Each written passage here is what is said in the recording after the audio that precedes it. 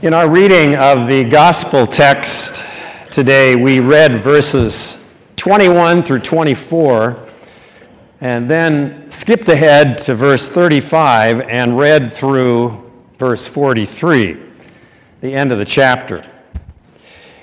Usually, verses 21 to 43 are read, and those are the texts that were given for this day.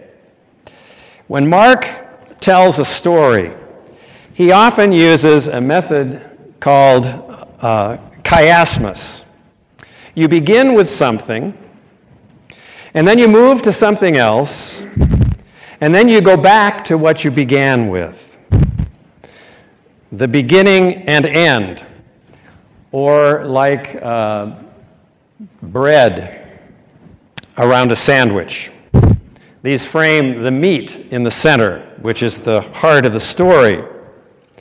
In this case, it's the story of the woman who touches Jesus in the middle of a crowd, and Jesus has a brownout. He feels the power going out of him. "Who touched me?" he asks, which is a ridiculous question to the disciples because everyone is touching him. But this woman, desperate to be healed, touches him, and with that touch, her bleeding stops. She is healed. This story is an interruption between the beginning and the ending, so much so that the story of Jairus' daughter becomes almost a footnote, an afterthought to the story of the desperate woman who touches Jesus.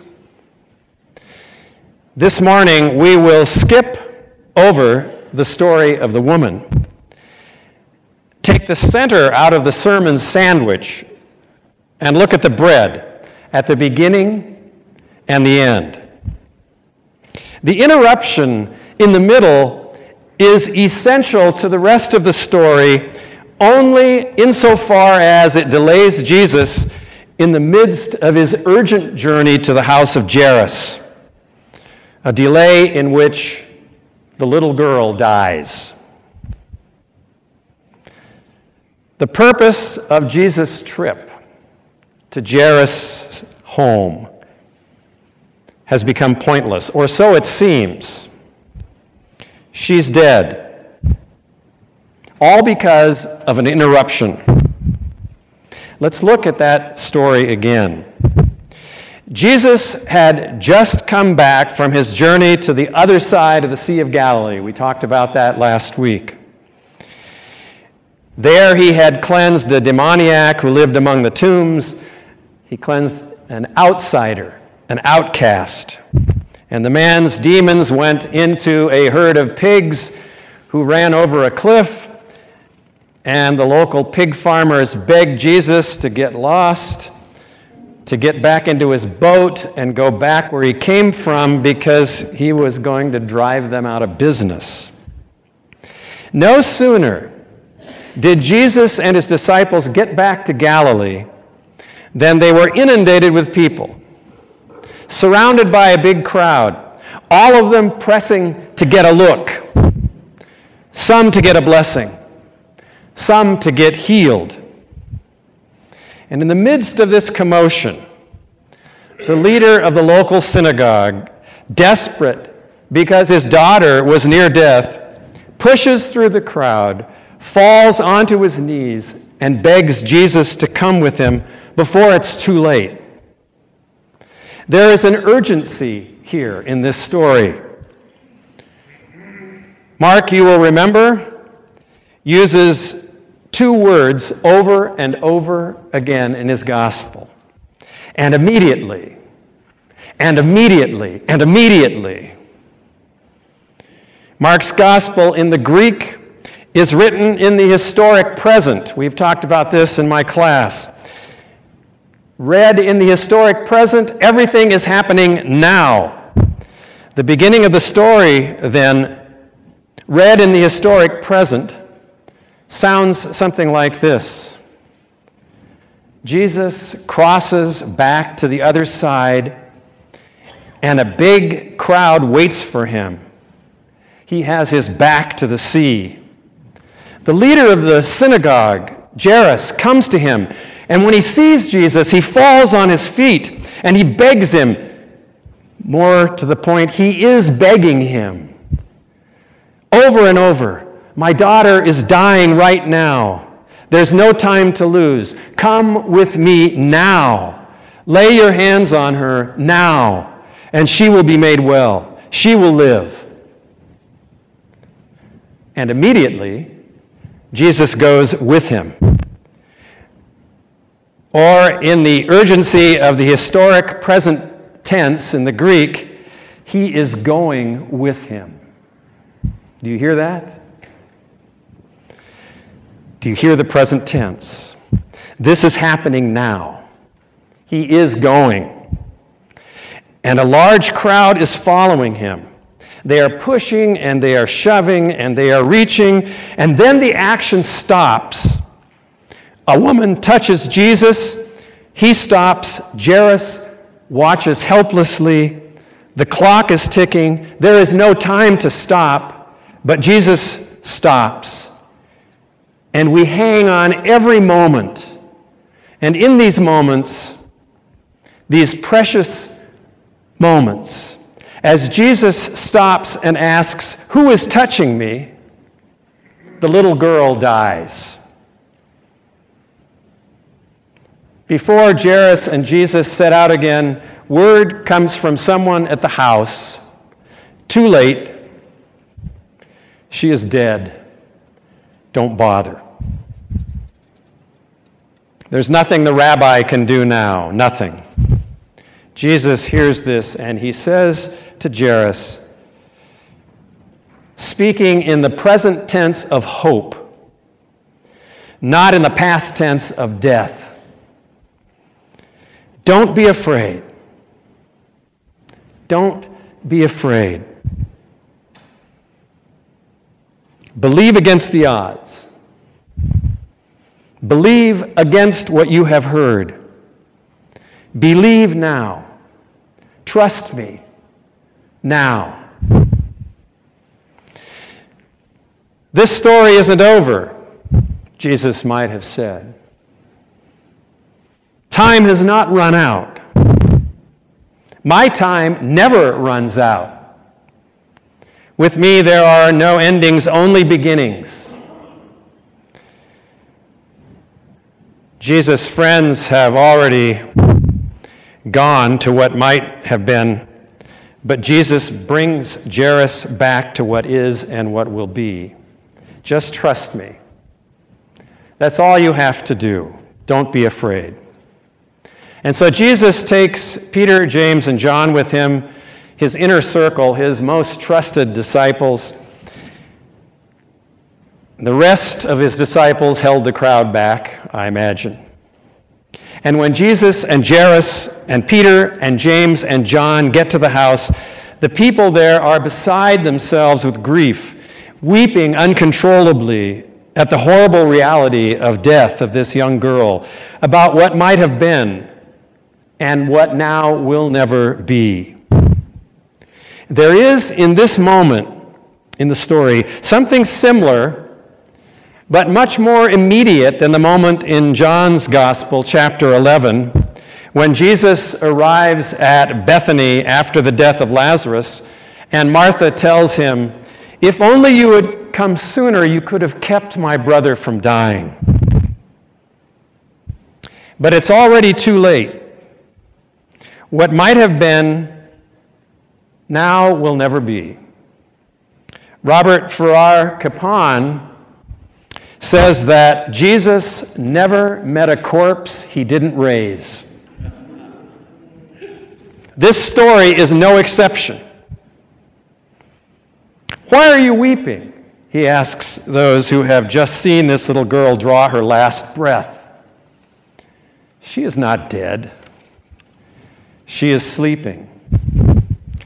And it's interesting. Their grief turns to incredulous, mocking laughter. "You're nuts, Rabbi. Don't mess with us. We saw her die. There's no time for denial, Rabbi. She's dead. She's already dead. The last thing those who are grieving the death of a child need to hear are the empty metaphors of the denial of death. She's sleeping. Well-intended people say stupid things to grieving people all the time. You've heard them. I've said them. She's in a better place. God needed her more than us. Thomas Lynch, a poet and an undertaker, tells the story of a grieving mother in the immediate aftermath of the death of her daughter. An inept and well-intended deacon from the woman's church placed his hand on her shoulder, trying to offer her some comfort amidst the raw, inescapable reality of death. "Don't worry," he said. "That's not her. It's a shell." The woman, Lynch says, wheeled around and punched him in the face and decked him, knocked him flat. "Until I tell you differently," she said to him, "it isn't a shell. She's my daughter." Asserting the right of those blindsided by death against those, Lynch said, who are uncomfortable with the fresh grief of others. Here, though, Jesus is denying nothing. He is staring death in the face. He's not throwing out comforting metaphors. He says against the odds, she is sleeping, knowing full well that she is dead. And there is no way around death for any of us, only a way through it. Robert Capon, again in his Parables of Grace, reminds us the world cannot be saved by living. And there are two simple reasons why. The first is we don't live well enough to do the job. The second is more profound. The world's deepest problem is not badness as opposed to goodness, but it is sin. Life, therefore, he says, for all its goodness, cannot save. "I am sorry to disappoint you," he says, "but we are back at death. Faith in Jesus' death as the only reliable guide." When I talk about being dead, Capon says, I have in mind not the absence of interest in the dance of living, but the absence of clutching at our partners in the dance. Jesus did not count his life, Capon reminds us, either human or divine, a thing to be grasped at. He was open at all times to what God put in his hand and remained faithful in that openness until death, at which point God, by the power of the resurrection, put the whole world in his hand. Jesus clears the room except for the girl's parents and a few family friends and his disciples. And in the stillness of the room, Jesus takes the girl's hand and he says simply, "Talitha cum," little girl, get up. That's it. Nothing else. Get up. And as Mark tells the story, she opens her eyes, and immediately the girl gets up and walks around. This dead 12-year-old gets up. "What are you all staring at?" she may have asked, getting up from her deathbed as if nothing remarkable or unusual had happened. Her family is stunned. "Tell no one," Jesus says, "and give her something to eat. Maybe some bread and wine." The dead don't eat bread and wine. Only those who are alive, only those who are raised from death to life. And dying can make you really, really hungry. Today, we bless the bread and the cup. We share it together. We who have died, we who have been raised from sin and death to a new life in Christ. And today, Jesus says to us, says to you and me, as we come to this table, get up. Get up. Come to the table. There's no eating in the grave.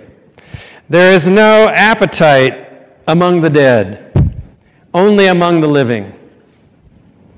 What good is it, the psalmist asks, if I go down to the grave? And then declares, you have turned my mourning into dancing. You have removed my sackcloth. You have removed my grief and hopelessness and have clothed me with joy that I may sing your praises forever and ever. This is the psalm that we sing as we come to the table. This is a table of death and resurrection. And what might have been no longer matters. Only what is and what will be. Get up. Take Jesus' hand and come to the table. When you've walked through the valley of the shadow of death, you work up quite an appetite. Get up. Amen.